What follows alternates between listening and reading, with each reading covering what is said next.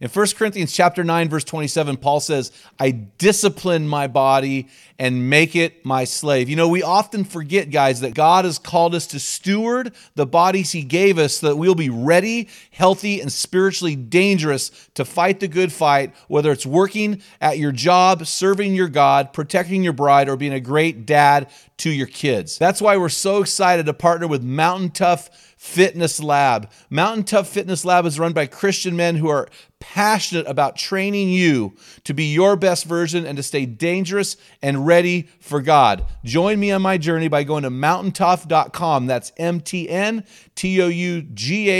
and getting your free 6-week trial when you type in the code ARENA30.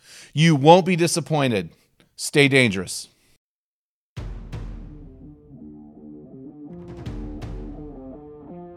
I think that was Miles Monroe that said, you are the way you are because of the why you are. Go back to the why. And that's going to take some time. You have to do some exploration, some digging, some mining.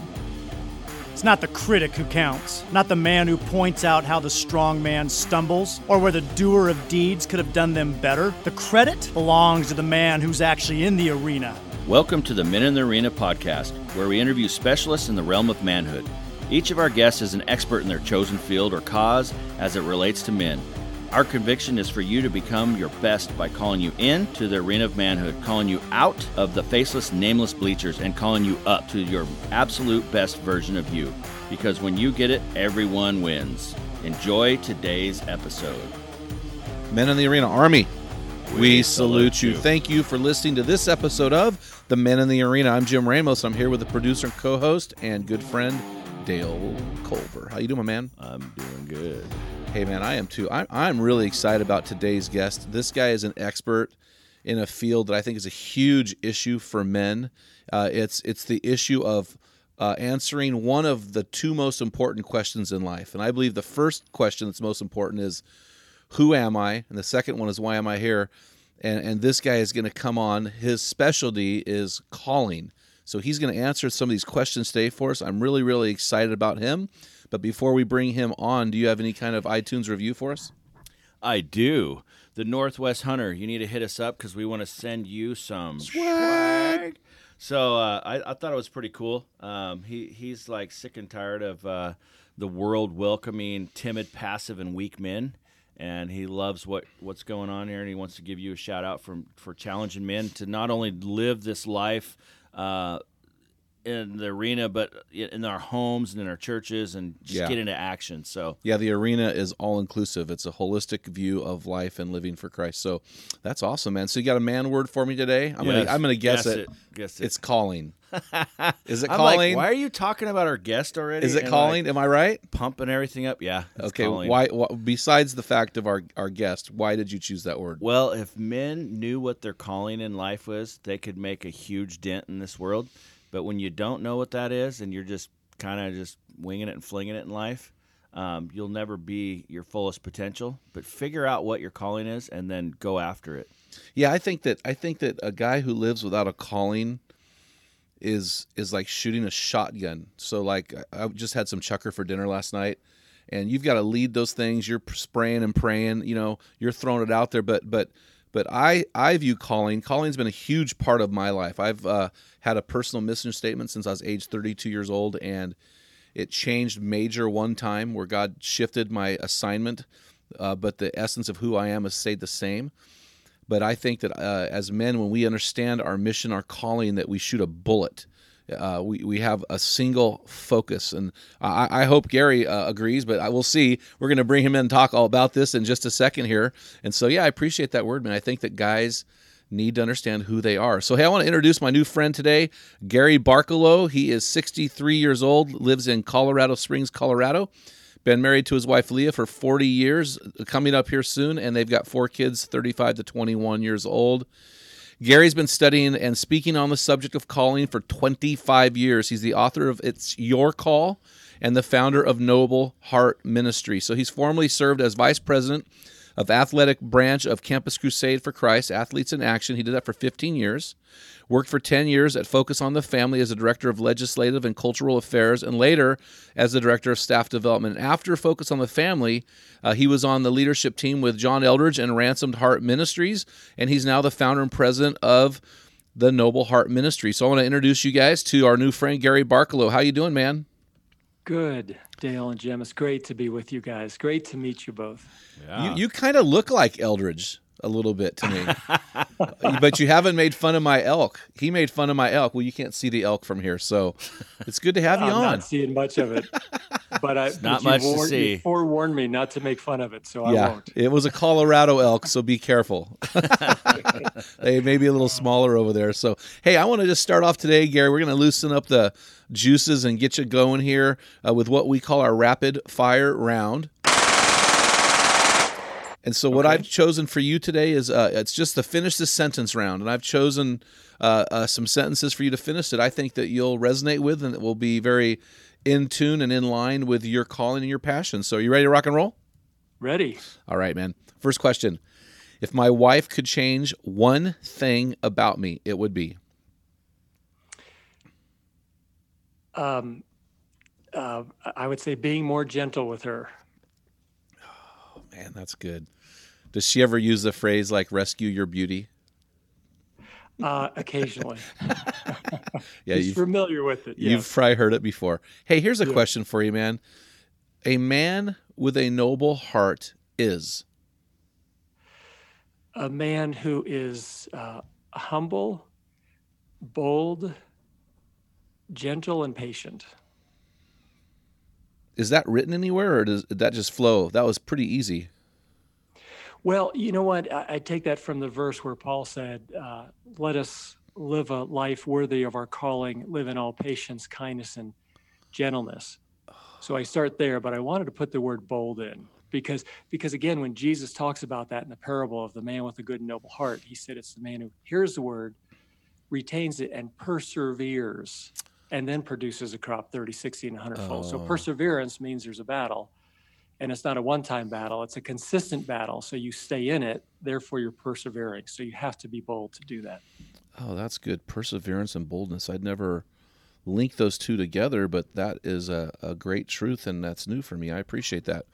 Hey, next finish the sentence. The oriented man is? Always aware of the context of his life, both the immediate and the larger, the unseen world. Someone who understands their story and God's story, very similar, the same thing, and is just always aware of what's going on in my heart, in another person's heart, and again, what's going on in the environment. He's just tuned in. Radar is up. You know, it's really interesting as we have guests on our show, Gary.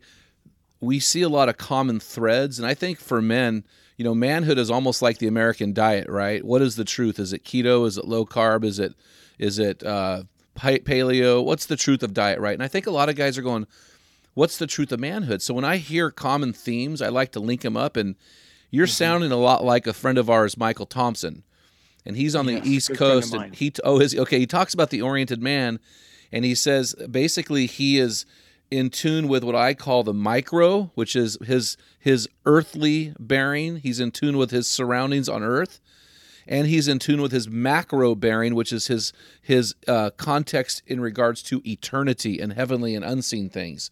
And so I see you linking those together. So an oriented man is what you're saying is he's in tune with the visible and the invisible, the eternal and the temporal. Right. And Michael and I are good friends. We speak together. So I do his Zoe events and he helps me with the Noble Heart ones. But yeah, in the book, I talk about being alert and oriented to story, desire, and journey. You know, your own story and the story we live in. Desire, what are the desires of your heart that God has given you? And then journey, meaning the developmental side of what God is doing with you. And so we use the analogy of a paramedic who comes upon a trauma victim. And we see this in hospitals and all sorts of places where he asks 3 questions immediately. It's protocol. And it's, can you tell me your name? Can you tell me what day it is? And can you tell me where you are? And if that man or person can answer those three, he's considered alert and oriented times three. And so I talk about we have to be alert and oriented times three to story we're in our own story, alert and oriented to our heart. Do we know what God has written there? And able to discern, the difference between the desires of the flesh and the desires God has given us. And then alert and oriented to a journey. What is God up to in our life? How is he training us? Which Michael talks a lot about training. That's one of his passions. So yeah, those three things. Wow, I really appreciate it. And we had a guest on recently as well, Jeff, what was his last name? I can't pronounce it. Andresian? Andresian. I was like, it's Androsian. Andresian, another good friend of mine. Oh, really? That's funny. Jeff talked about story, desire, and journey. Yeah, he took it from me. And he's a great podcast on adventure. So we had a great time with him. Yes. All great guys. So, well, that's really cool. The oriented man. I'd never heard that before, Michael, and I'm hearing it more and more that we need to keep our bearings straight and maintain orientation. I really like that. I appreciate that. So similarly to that, Gary, how about finishing this sentence? The calling is... The calling is allowing your world that God has put you into to experience the weightiness, the brilliance, the splendor, the glory of your life. And it's the idea, just to expand on that. So I believe, and this is what I've written about and speak on and work with men on, is that your calling is not a job description, a title, a position. Those are, as you talked about, those are assignments. Yes. Where we bring the effect of our life. And God says, okay, I need the brilliance of your life, the weightiness, the strength of your life over here now. And while you're giving it, I'm going to be developing in it you as well. So it really is, in one sense, a person's calling is the God-given effect of their life. Wow. So my calling, so you would say that calling and mission are different? I would. I see mission far more as strategy, that God has an effect for our life that he gives us. It's natural. It is in us. It's written in the form of our desires, our passions. It even touches in the things that, as you've talked about before, I've seen, that you hate, that makes you angry. Yep. We often don't look there, but that's a great place to look for. What has God put on my heart, the effect of my life? Yeah. And so we have this effect, and then mission then becomes, how are we going to walk that effect out? What is the way that we love to bring the effect of our life to others? And that mission can change. I've seen guys that will, I draw a distinction between our calling and a cause. And what draws us to a cause often is that it touches on our calling, the effect of our life, what's written on our heart. But if we hold on to that too deeply, we will stay in that cause past the time we should have left, because it's the effect of our life in that. And he may say, now I want you to bring that effect to a slightly different cause. So I would say cause and mission are the same thing, and calling is the effect of your life. So it's who you really are. Okay, so calling is the why, cause is the what. Yeah, I think that's right. Okay, I just want to unpack this, and so, and is this why men struggle with their identity? So when you're in a room of men, the first question you ask them is, "What's your name?" The second question is, "What do you do?" Right. And so what I hear you saying is that men get confused between their cause or their career, I guess, for some, is the calling. Oh, exactly. This is where the confusion happens. Yes, absolutely. Now, so in the Christian world, we will hear pastors talk about, I was called to be a pastor. Someone may say I was called to be a missionary or a counselor. In the secular world, we hear, call to politics. This is where we hear it, or call to the military, the call to law. And I understand people elevating certain jobs or positions by putting the word calling to it. But they aren't callings. They're simply assignments. They're a way to live out a calling. And I also hear people say, I'm called to be a father. And I appreciate them elevating the importance of that. But I want to say it's not a calling.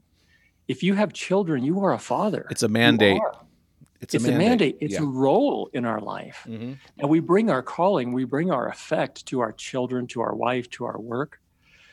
But so here's what gets confusing to men. When they start to think about a calling, for instance, in the Christian world, they think being a pastor, and they think, I don't want to be a pastor. That's not something that's on my heart. So I guess I don't have a calling. And the confusion is, again, because they've linked a title, a job, a position to their calling when they're different things. They're very different. And so I will, want to push into a man's life and say, so what do you care deeply about? Where does an issue go from someone ought to do something about this to I have got to do something about this? There's a difference between those two things, especially in our world today when we are filled with documentaries on all sorts of needs in the world, and we get pulled by it emotionally. But you give it a week, and if you drift away from that, from the passion that was created, just because it's not your call, it's not who you are. So we've got to find the I've got to versus the someone's got to. It's that we call that the Popeye moment. Yeah, I like that phrase. I read that. That's really good. Yeah. That's all I can stand. Yeah, but the millennials don't know who Popeye was, so we'll have to figure something else out. I know. Well, and here's the other thing. As I tell people, there's a difference between calling and competency. Oh. Because so many times, to help a man find his calling, we'll go to these different competency tests. What are you really good at? And the problem is, honestly, we can be good at a lot of things. We have the intelligence. We have the resources available. So competency is not a good guide for figuring out who we are and what God has uniquely given us to bring to the world. It usually keeps going back to passion. That's really good. Passionate? Well, it's interesting because when you said competency test, I like to use Rick Warren's older material on shape. So, and competency is just a piece of that. So he talks about your spiritual gifts is S, your heart or your passion is the H, your abilities or skills is the A, your personality type is the P, and then your experiences is the E. And so he ties those things together. How close does that link up with calling to you? The spiritual shape of Warren's material and calling when compared to your material? Very close. Very close. Here's what I personally, in my work with men, try to avoid. I try to avoid giving them any sort of a title or a box to fit in. And so, for instance, when I speak on calling and help men on this, I don't bring up spiritual gifts. They're all very true. But as soon as I bring them up, a man's looking for a label, right? It's just, we want to find a label and go, oh, that's it. That's it. I know where I fit now. And so I don't often bring those up, or even personality types, whether it's Myers-Briggs or the Enneagram or the DISC test. They're all very good. But I don't often bring them up because, again, we gravitate, especially in our Western culture, to find a definition to fit into and go, that's it. I found it. I'm done. Uh-huh. And so if they go there, and those are very helpful things, I will keep going deeper. I will just say, okay, tell me about that personality style. Tell me about that spiritual gift you believe you have. And then I'll say, no, now tell me about that spiritual gift, but don't use that spiritual gift term. Give me a different one. So for instance, if someone says, oh, I'm a teacher, that's my calling, that's my effect. I'll say to them, okay, now say it again. What your calling, your effect is, do not use the word teacher. And so they'll struggle for a while because they've lived under the label. They've got comfortable there. And so I'll say, is it to bring clarity? Is it to take confusion away? Is it to enlighten? Is it to change? What word grabs you? So I want them to go deeper from a title, from a label, to a description, to what is the effect that you love to have when you teach. Because you can have different effects when you teach or when you counsel or whatever it is, So I just am trying to keep people away from the few labels that are put out there and say, no, there's a million things a person can be when it comes to the effect of their life. Oh man, you've got me curious now. I have so many questions in my brain because I'm a put it in a box kind of guy. And so I'm just kind of going, okay, this is pushing me a little bit. I'm feeling like I'm getting pushed a little bit and I like it. So, hey, one last, well, no, I'm going to skip the last question for the rapid fire because you got me fired up here. But before we get going, this is going to be awesome. I think we've been going. Yeah, we've been going. Yeah, but I mean, my brain is flowing here. He's got my juices flowing here. So I was trying to get his juices flowing and mine got flowing. Hey, just a couple minutes, Gary. Can you just share with our audience a little bit more about yourself so they can understand the things you enjoy, your history a little bit, whatever you want to share, man, to give our viewers an insight into your life? Yeah. So let me start this way. So when I went with Athletes in Action, just out of college, and I was a gymnast through high school and college. And I had the guy who was over Athletes in Action Gymnastics call me, and we use gymnastics like ministries use music, right? It attracts people, and then you share your faith during that time. And we did the same thing with gymnastic performances and that kind of thing. And those were great shaping years for me. I was convinced that my life had to be about gymnastics for the rest of my life out of college, and for a good reason and a bad reason. The good reason was because there was much about that sport. And then afterwards, running a gymnastics center, that was who I was. Gymnastics, you have to understand the sport well. You have to understand, how do I bring who I am into a performance? And then how do you train? How do you develop the skills to do that? Which in large part of what I'm doing now when I work with men. So I love the sport.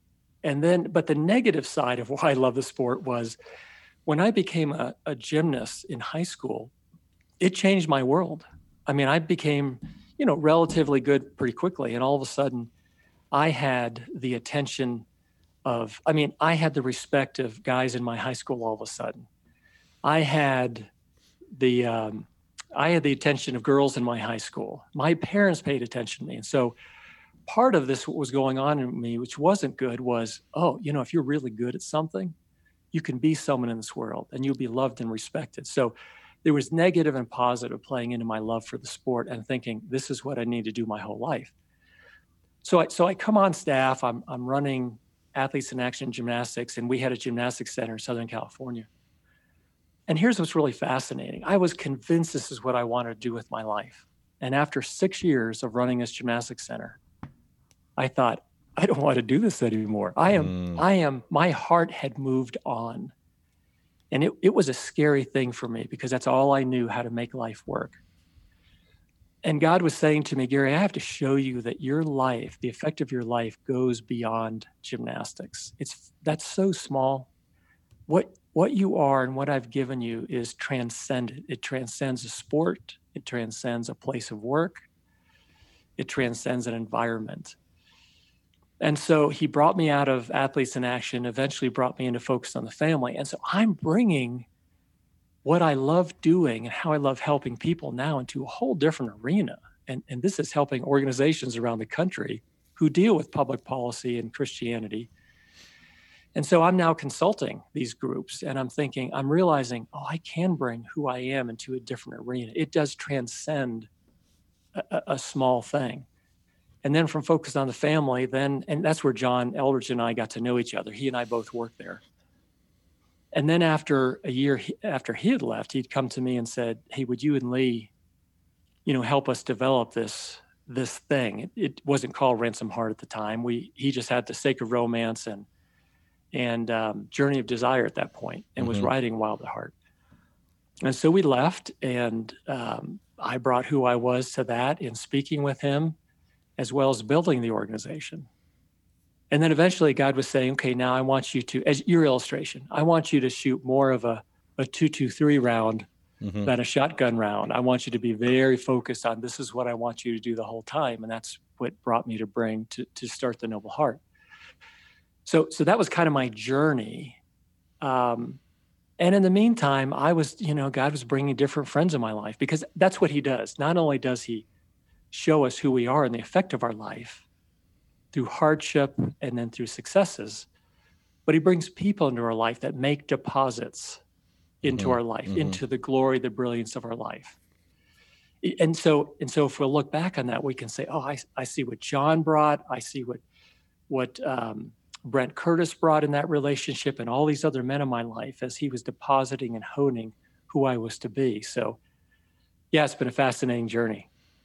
That's cool. I appreciate you sharing that. So you sent us in your bio this quote, I want to understand and articulate the idea of personal calling at a heart level.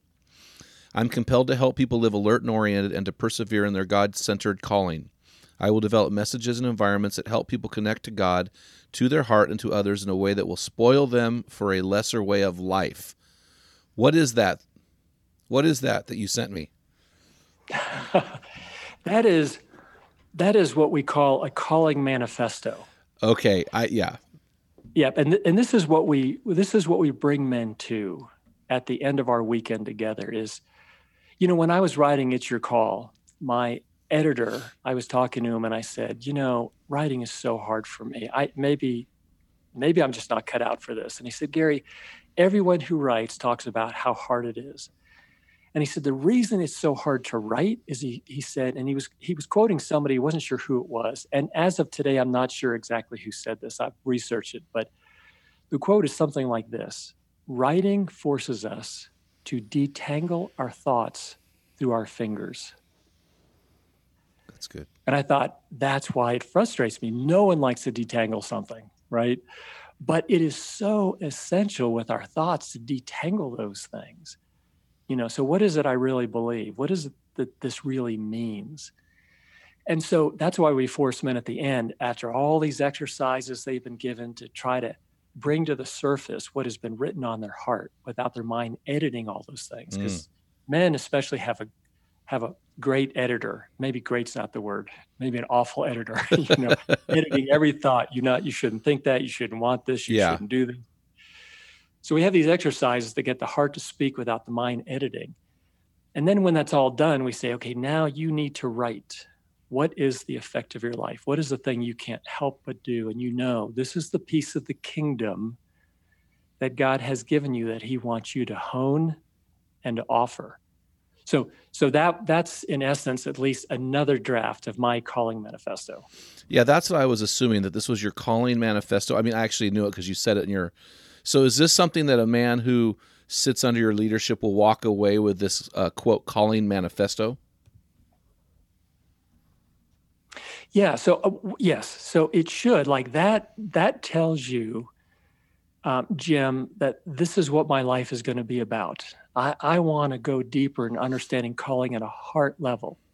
There are some phenomenal books out there on an intellectual level, on a theological level, and I've learned from them. But I want to write and communicate very much at a heart level of what is calling, how do we find it, how do we live from it.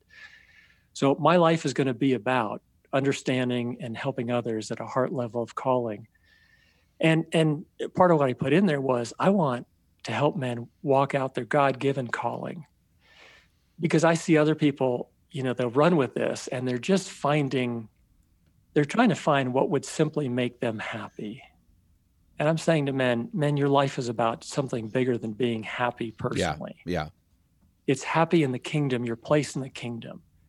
And that's what I'm going to be about. I'm not on my watch, I'm not going to let men pursue just personal happiness only. If I'm going to walk with them, it's just like you said, your ministry, your message is all about Jesus Christ, before, in the future, in the present. Same thing on this one. And I want to help them persevere because it's going to be hard. Well, and there's a lie that we're taught that Christianity means prosperity, it means comfort and ease, and that's the opposite of Christianity. And Jesus, when he comes, it's a difficult life and it's a persevering life, but it's a rich and a full and an abundant life. It's a brilliant life. But what I have found is that Jesus, when he radically changed me, he ruined my life and my plans. And gave me something much better, but he had to deconstruct the false narratives that I had bought into. And I really appreciate what you're saying. I'm gonna do something pretty vulnerable. I'm gonna let you critique something and tell me if I'm off base on this, because this is my personal vision statement for my life. So I would say this is my personal. I want to be careful that I think that we are saying same things, but we're using different terms. So this would be what I would call my manifesto. my calling manifesto. I'm going to read it to you, and I'm going to ask you to tell me where I am wrong. So this is not an argument. This is you coaching me. So I'm going to give you an opportunity to coach me in real time here. I hadn't planned on doing this, but man, I'm hearing you talk. I go, man, maybe I'm off a little bit here. So let's get this thing on track. So here's my personal vision or my calling manifesto as I see it, and I've seen it this way since I was 32 years old. So we're at 21 years later, right? Is that the tortoise? Yeah, 53. So here we go. To glorify God, letting him mold me through humility into his image, loving my family with honor, leading others with grace, living every day to its fullest with courageous abandon, and leaving a legacy through writing, speaking, and changed lives. How would you push back on that? Or where would you? A couple things. One, what's difficult about your question with me right now is I don't really know your story, which I would love to get to know you. Gotcha. And so that's context. I need context. But here's what I'd say, and here's what I'd ask you. I would say that is just a great picture of a man who walks with God, what his life is to be about, what it is to look like. Because that's the question the world asks is, what does it look like to be a follower of Jesus? And I think you just painted this great picture. And here's a question I'd ask you. So, Jim, to be very, very unique to your life, no one else has your life, no one else is you. What is it, in addition to those things that you just mentioned, that you must see as a result of your life? You're going, now I lived well. Yes, I love my wife well, and all the things that you mentioned, which are essential, especially when it comes to our roles. Difference between calling and roles, right? Roles are the things that we have to do because we are a father, we are a husband, we are an employer, we are whatever that is. But beyond that, what is this thing that you hope to change? Let me put it back. Let me say it the way I said it before. What is the particular piece of the work of the kingdom that God has given you that you care deeply about? Well, as soon as I read it, I realized what you were going to say, and that's it. And so for me, the last part of my vision statement really is the crux of what you're saying. My kids have told me for years, Dad, you don't care about money. You're not motivated by money. I'm not. I'm motivated by significance. I'm motivated and by this last phrase to leave a legacy through writing, speaking, and change lives. I want to live a significant life because of those lives that have been changed because I've been in it. That really would be closer to what you're saying, correct? Yes. Okay. So my follow-up question is, what is, of all the ways that a person's life can change, that needs a change, what's the one that would be at the top of the list? If you couldn't change the 15 things in a person's life, only one, what would that one be that you care most about? I would say for sure it's to be radically committed to Jesus Christ and his understanding of who they are, that people understand who they are in Christ. Like, not just say I'm a Christian, but to actually, it's much simpler than that, but it's much more radical than that. And that's my passion. Okay, so another follow-up question. With that they're a radical follower of Jesus Christ, what would that look like that you would go, that's it. That's what I love seeing. That's the fruit I've been looking for. What would that look like in a person's life? That would look like the lives of those around them being changed for the better because of the change in that person. Mm-hmm. So that they are affecting their world. That's the line of demarcation for me, that they're serving and they're impacting those around them, because to be anonymous is to not produce change, but to be known, you use the word glorious and radiance and brilliance. Yep. That person affects his or her environment, and that's what I'm passionate about. So what would they have to do to affect the lives of people around them? What would they literally be doing to have an effect? Well, serving and loving. Okay. Serving and loving others. Yeah. So speaking to others, right? Coming alongside. We're going to take a 30-second break. We're going to hear from our sponsors.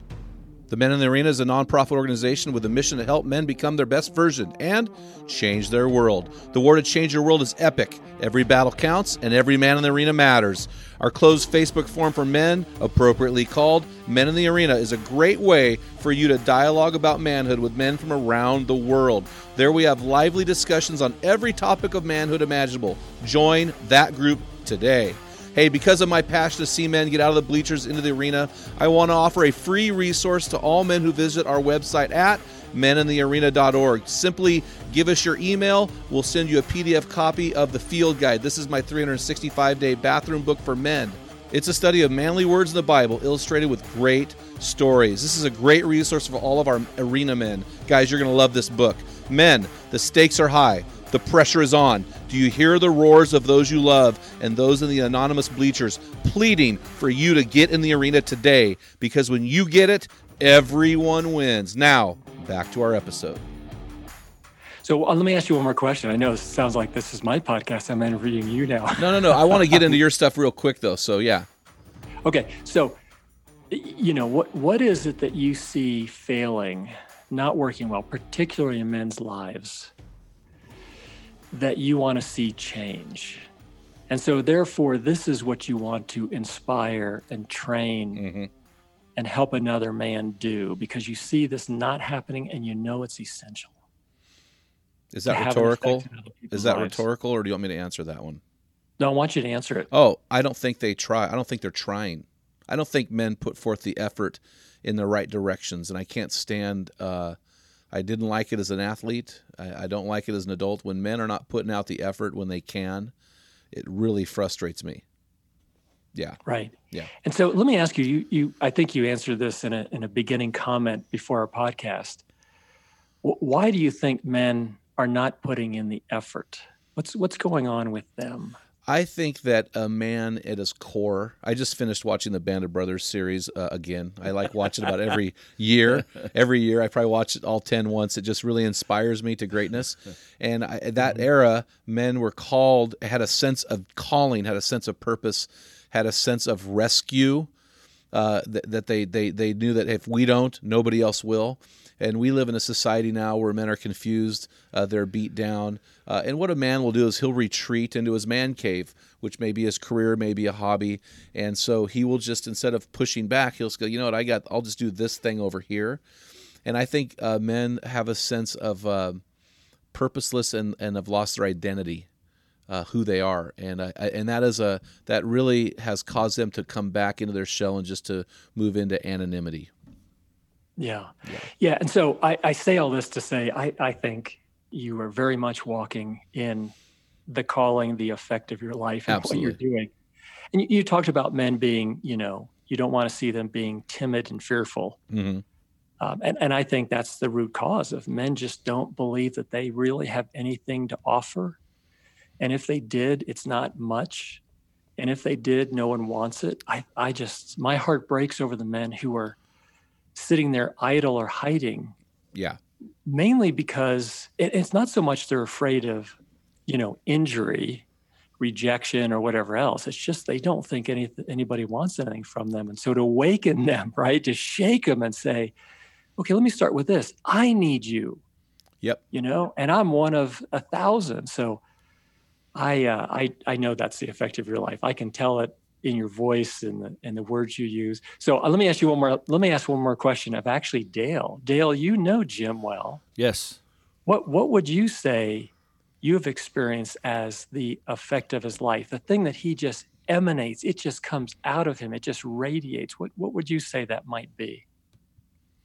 Challenging guys to step up and lead. So all the questions and things he told you, I could have answered for him because I know him so well. Yep. It's in the DNA. of everything that he's about is just pushing men to go to the next level in their lives and challenging them to do the hard stuff so that you can reap a benefit later on in life of looking back and seeing changed lives. Well, it's interesting, Gary. I don't think that men are as broken as we say they are. I think that we have brokenness. I say that we have sin, but here's what I think. I think that when a man has an epiphany moment, like just a moment, he has a moment when he gets it. Like he gets it. The light comes on. Oh, my calling. Oh, I understand Jesus. Oh, a man's supposed to do blank. Once he gets it, I believe everybody starts to win. I don't think men need this massive amount of psychoanalytical counseling, $100 an hour. I think that guys go to a camp like yours, sit under what you're doing, they get fired up, and they're ready to, we always need people in our lives, right? I'm not discounting that. But when a man understands and is inspired to change, he naturally can do it. You take a guy who can barely read, but you put a 100-page manual in front of him how to start his motorboat for his new bass boat, and that guy's all in. Hey, I want to along that same lines there, Gary. I want to read something to you. You wrote, "There is a life that is so rich and fertile, so strong and resilient, so wise and cunning, so pure and true, so simple and clear that it will touch the world in unforgettable ways. A life of disproportionate effect." I love that. But why is finding that calling so hard? It seems to be so hard to find, and the men that walk this path seem to be so few. Why is that? Yeah, that's a good question. That's a profound one. I would say, first of all, I think we talked about confusion. I think there is confusion as to what calling is, as we talked about in the beginning. The analogy I use, it's like looking for gold, but you have an untrained eye. You don't know what the raw mineral actually looks like. And so you could be stepping over it, throwing it out, because you don't have an eye to know what it looks for. And then also in that situation, you end up falling for fool's gold because it sparkles. It's the right color, and yet it's a completely different mineral. So one, I think in our society, we don't understand what calling is. We think it's a religious title. And most men are saying, I'm not interested personally. I love work, or I love being in my shop, or I love sitting with a group of men with a cigar and talking about whatever that is. But that can't be a calling. And to take them back and say, no, what is it that you love about that? Because now we're getting toward your calling. So there's a confusion. Mm-hmm.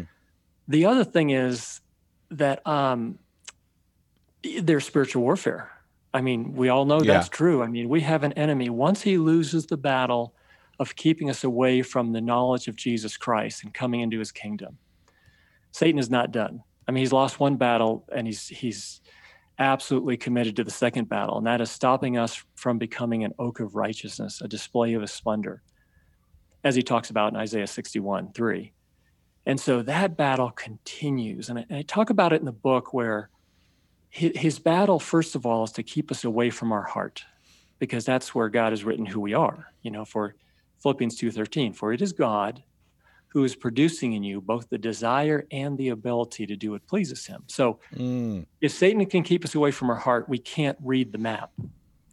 And he does that primarily through wounding, where we go through enough hard experiences and we say, I don't ever want to feel that again. So we turn the heart off. And that's like turning the GPS off. It's not going to help. So one, he tries to distance us from our heart. And then if that doesn't work, if we go, no, I'm not going to shut my heart down, then he brings in diminishment to say, what you have to offer, it's not that much. And we hear those internal sentences. We all do. I've surveyed people around the world doing this for years, and I'll say, what is the accusation that you hear internally? It's that internal voice, whatever you call it. I'm not good enough. And people will say things like, you're too old, you're too young. No one wants to hear from you. You don't sound intelligent when you speak. You don't have anything to offer. You're not trained enough. You're not educated enough. I mean, people tell me, and these are just such common sentences that they are haunted by. And that's the diminishment thing of spiritual warfare that plays out. So it says, okay, if you're going to stay attached to your heart and believe you have something, I'm going to convince you that it's not worth anyone's time. Don't offer it. It's embarrassing. And then if that doesn't work, then he plays what I call the disdaining card, where he says, okay, you offer it. And he sets us up where we offer what we see, what we hear to others. And then we get criticized, where someone says, I'm sorry, did I ask you your opinion? You know, you don't have that position here. You're not a pastor. You're not an elder. You're not, however that plays out. And we get to a point where we say, God, just turn this off, okay? This seeing, this hearing, this perception that you've given me uniquely to me, turn it off. Because when I see it, it's hard for me not to offer it. When I offer it, I get slammed every time. So just make this stop. I don't want to see anymore in the particular way you've given me. And that's disdaining the very gift and life of God in us. And so we have to be careful we don't do that. And then the last thing that Satan does, so it's distance us from our heart. It's diminishment plays out if that doesn't work. It's disdaining. And the last one is the disqualification card, right? Where Satan goes, really, Gary? I know what you saw last night. I know what you thought. I know what you did. I know your story. You are not qualified. And he will play that one if we don't stay under the blood of Christ, abiding in Jesus. That is our only way to fight this. It's not, we can't just yell, it's not true, it's not true. That doesn't work. We have to come under the truth of God. So we have a spiritual warfare component in this as well. Yeah, that's really good, man. I love it. He turns the heart off. Jesus called that callousness.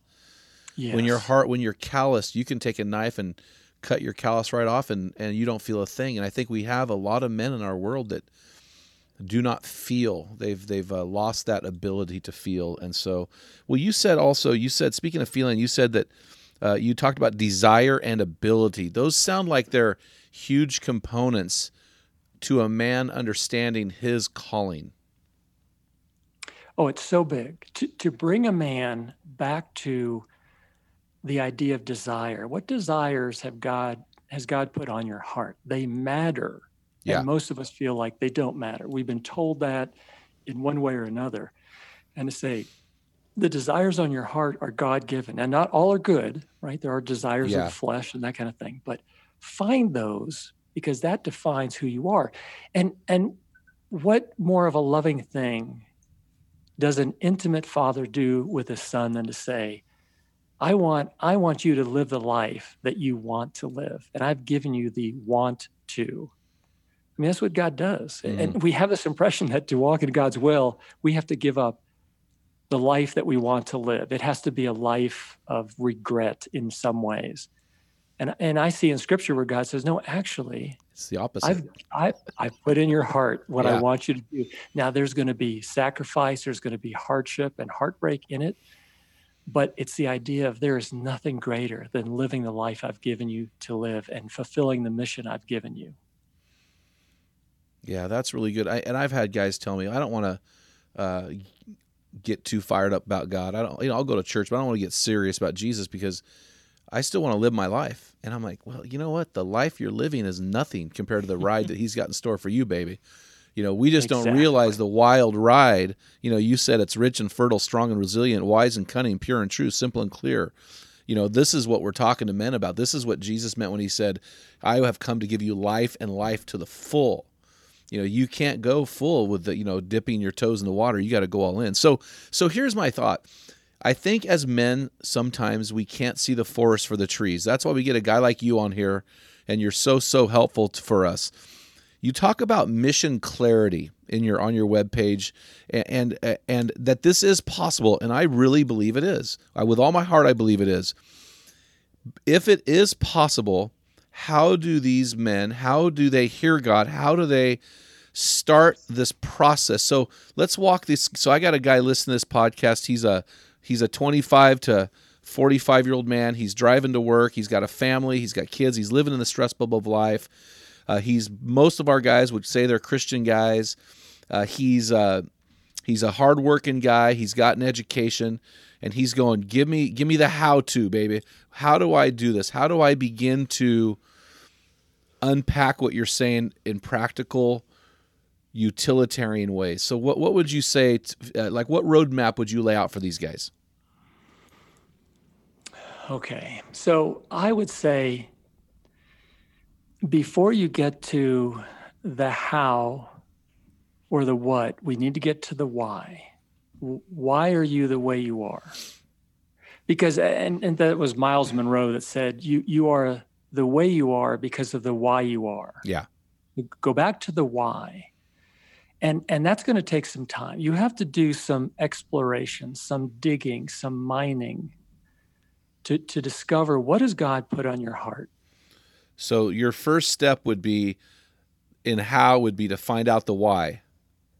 Right. Is what I'm hearing. I want to unpack this to the guys. So what you're saying is, hey guys, you need to find out why you are the way you are. Okay, go ahead. Yes. So another term would be, what is your God-given compelling? What are you compelled to do in every situation? You may not do it, but nonetheless, and let me give you an example of that. So for me, my whole life, I've always been interested in this idea of purpose, original intent, if you will, our calling. What are we created for? And so, my wife and I, we may go out with a couple to eat and just spend some fun family, social, friendship time. And we may be talking and, maybe something comes up where the guy goes, yeah, I just watched this movie and I love this movie. It's the 5th time I've watched this thing. And I'll say, okay, wait, 5 times. Tell me about the movie. What, you do this. Band of Brothers, baby. Yep. What do you, Band of Brothers, HBO? That's such a I just watched all 10. I do it every year. So I'll ask them, so what moved you? Was there a particular scene that was like the best? And he'll start to tell me about the scene. And he may even start to choke up telling me about this. And my wife, if she's close enough, she'll either, kick my ankle or give me the elbow in the elbow, or she'll give me those eyes. And the eyes are, and all that is to say, Gary, stop it. You're doing the calling thing. Stop it. We're just here to leave these people alone. Exactly.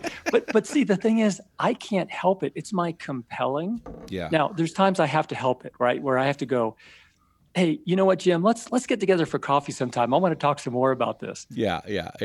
But my point is, there is something that is always on in you, right? It's your compelling. It's a God-given desire. It's always on. You're always listening a particular way.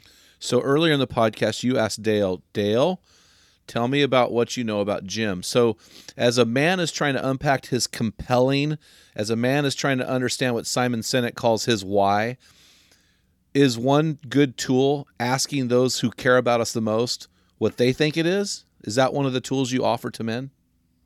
Yes. Okay. Absolutely. And let me add something to that. As you brought up the question I asked Dale about you, and I did that for a reason, is because we are often too close for clarity, right? We can't see it. I've got all this stuff, desires and fears and rejection and hurt and the ought tos and shoulds, and I have all those playing in me. So it's just a lot of noise.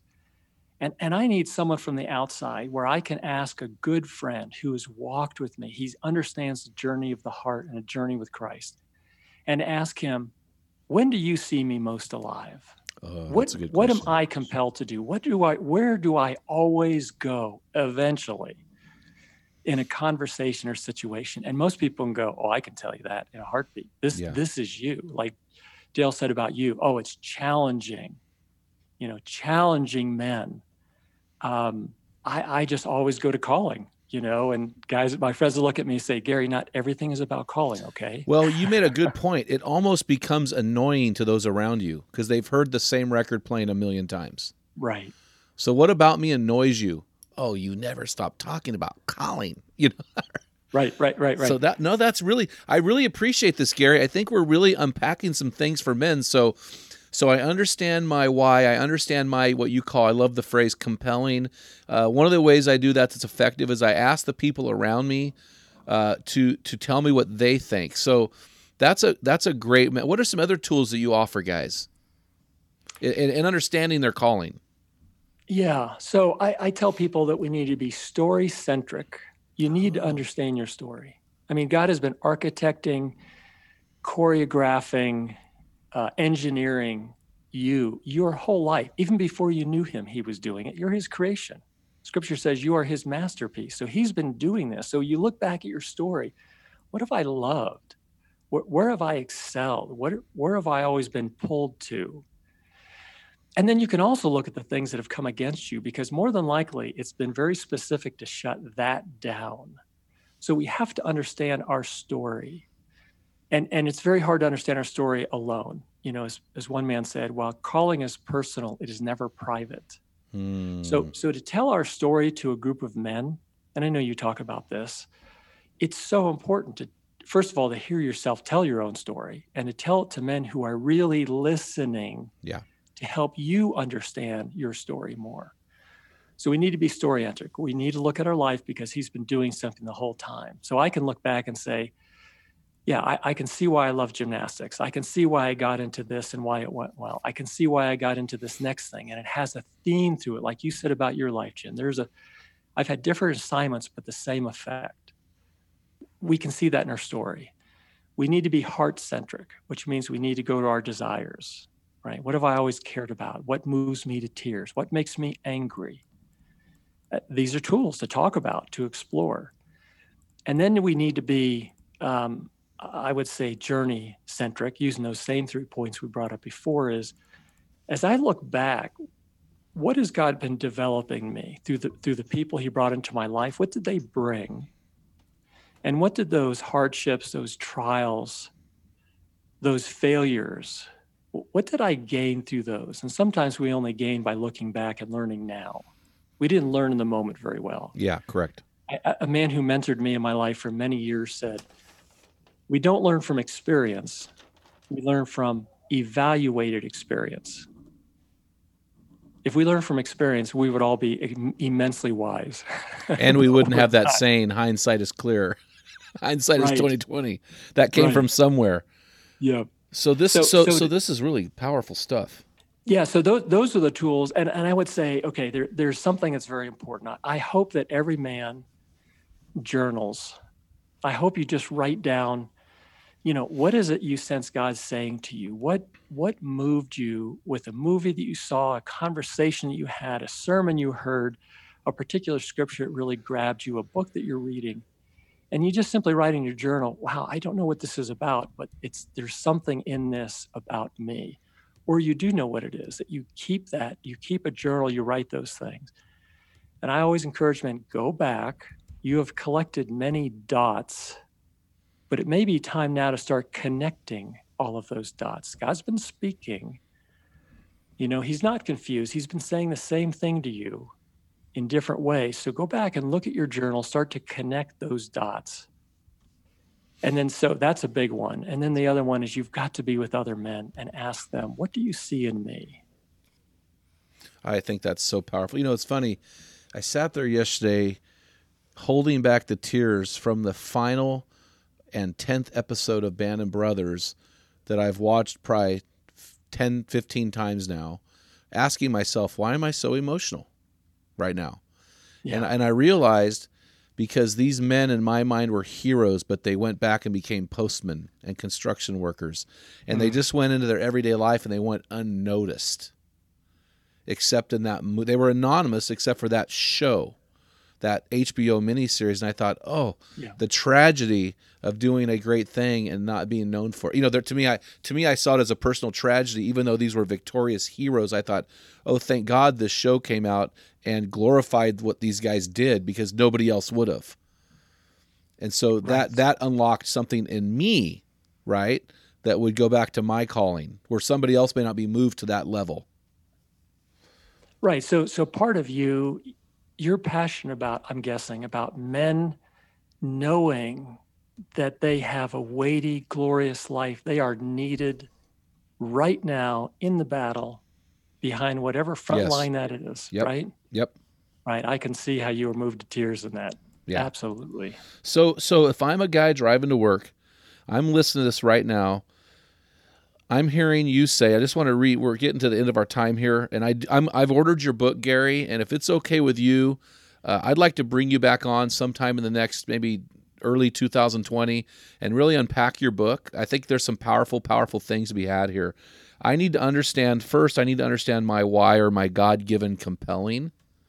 So, and then I need to understand my story, like which is the things that have come against me, the place where I am right now. I need to understand my God-given desires, the things I'm passionate about, and I need to look at my journey, look back on my journey and say, okay, who are the people that have been brought in my life? What are the things I have learned? What are the mistakes I've made? What are the things I've done great to bring me to where I am now? So those 4 things might move me a little closer as I navigate around a group of men who I've locked arms with who care deeply about me and are bold enough to speak the truth. Exactly. And to put it in one metaphor, I would say to this guy driving in his car, I would say, all right, why don't you spend the next 6 months or year simply collecting every dot, all the intel you can about who you are. Go back and watch those movies that you love and ask the question, why do I love this movie? God, what are you saying in this about who I am? Go back, look at your journals, go back, just start thinking through your life again.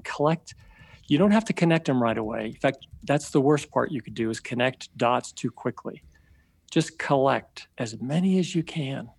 And this can be fun. I don't want a guy to sound like, oh, this sounds like, college assignments. I hate this stuff. No, I mean, movies, conversations, asking others, what do you see in me? This could be really fun. So collect the dots, get some time, do that, and then do this with a group of men. Let each man do this with their own life as well and speak in each other's life. It will be amazing what will be discovered at the end of that time. So you did not say connect the dots. You said collect the dots. First. Okay. So can you explain one more time what they're collecting? Okay. So, and again, maybe the word, and especially talking about Band of Brothers, is we're collecting all the intel that we can, that God has been speaking.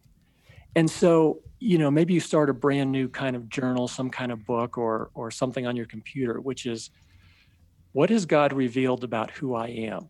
And you might put in, gosh, I love Band of Brothers, just like you were saying, especially that last scene, and describe it and then put down, why do you think that is? Oh, I want a man to believe that he has a place, he has something to offer, and he needs to offer it now. It's the arena analogy Absolutely. you give on your website. So you'd put that down. You'd put down, say, God, help me remember, what have people said to me, either in way of encouragement or maybe in way of a prophetic word or whatever that is. What have people said to me in the workplace when they said, man, you're really good at this?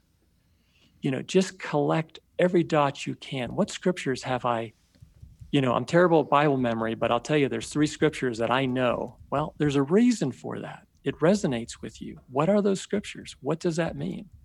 So just collect as much intel on yourself as you can. And then after a period of time, then it's time to connect it. But don't connect, you can't get 2 dots connected and say, I see the picture. No, you see a line. That's all you see. So we're collecting, I'm just rephrasing this because we have a boots on the ground mission after every podcast, and this is going to be it. So I am collecting the dots. I'm collecting intel about things in my past or present that bring me to life. Yes. Things spoken, things experienced, things watched, things thought about constantly that bring me to life. Man, that is so good and so rich, and I thank you so much. So Gary, am I correct here? If the guys want to get a hold of you, they can get a hold of you at gary@thenobleheart.com. Yes, or correct. They can learn about your mission and your ministry at thenobleheart.com. Correct. Yep. Man, thank you so much. Any parting words? I just would want to tell the guys listening, I want to say, I can assure you that God has given you a glorious life when you came to Christ. He said, listen, I've come to heal the broken heart and set the captives free because I want you to become, and you are becoming, an oak of righteousness, a display of God's splendor, splendor, brilliance, glory, weightiness, strength. And you are that, and you are needed now. Absolutely. And by discovering what God has given you doesn't make you that all of a sudden. You are already that. You just need to understand it so you can navigate your life well. You can know in different circumstances, I know why I'm here, because I can see this that no one else sees, and I need to speak up on that, or I need to help somebody in this. Whether you're behind the lines, you're behind the lines is the workplace you're in, the church you're in, the relationships you have, whatever it is, those are your front lines, and God has given you something to bring. So I just want to assure men, it's not something you hope to find. You have it already. You just need to identify it and offer it. Man, thank you so much. And Gary, it's so refreshing to talk to a guy who is in sync with his calling, who understands and lives according to that. It's been super refreshing to have you on the show. So I just want to say thank you so much, my friend. You're welcome, Jim. It's been a pleasure. Dale, it's been just an honor. So thank you so much, guys. We're going to get you back on here. So, hey, men, it's time for our boots in the ground assignment. This is something we've been doing just at 2019. And so here's what we want you to do, guys. And we're going to put this on our weekly e-blast. We're going to put it on the Men in the Arena Facebook forum with men representing 85 nations around the world. And here it is, guys. We want you to collect the dots. In other words, we want you to collect intel about the things in your past and in your present that make you come alive. So just make a huge collection of this stuff. We're going to bring Gary back on probably in the next year sometime, talk about his book and even unpack this further. But in understanding your God-given calling, guys, start collecting these dots and putting them. You don't have to put them together yet. We just want you to collect them, and we'll share on our Arena page some of the things that make you come alive. It'll be fun and encouraging, guys. So super excited about that. And guys, you've been listening to the Men in the Arena podcast.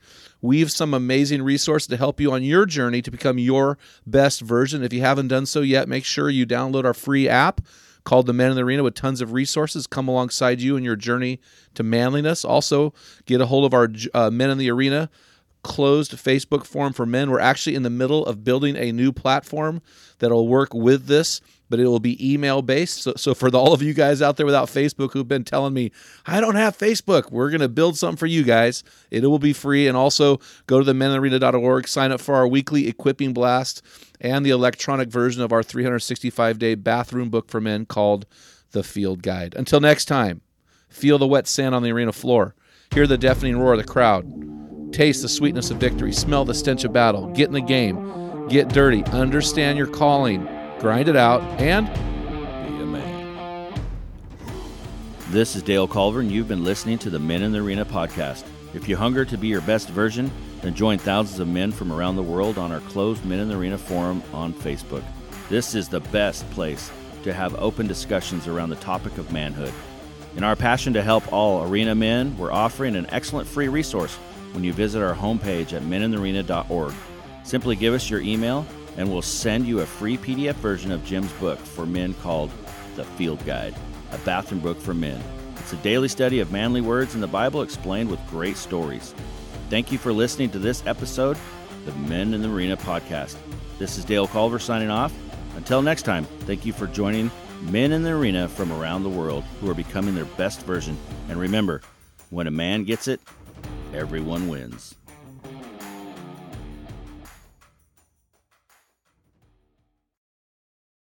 What type of dad are you? Guys, in my 35 years of ministry, I've noticed that guys basically fall into two categories. And in those categories, there are 4 types of dad or 4 phases that you pass through as a dad. We just dropped an amazing quiz to help you discover what type of dad you are. Find out what type of father you are and get our custom resources fit to meet the needs and the questions you are asking. Head on over to meninthearena.org. Join 20,000 men from around the world and find out the type of dad you are.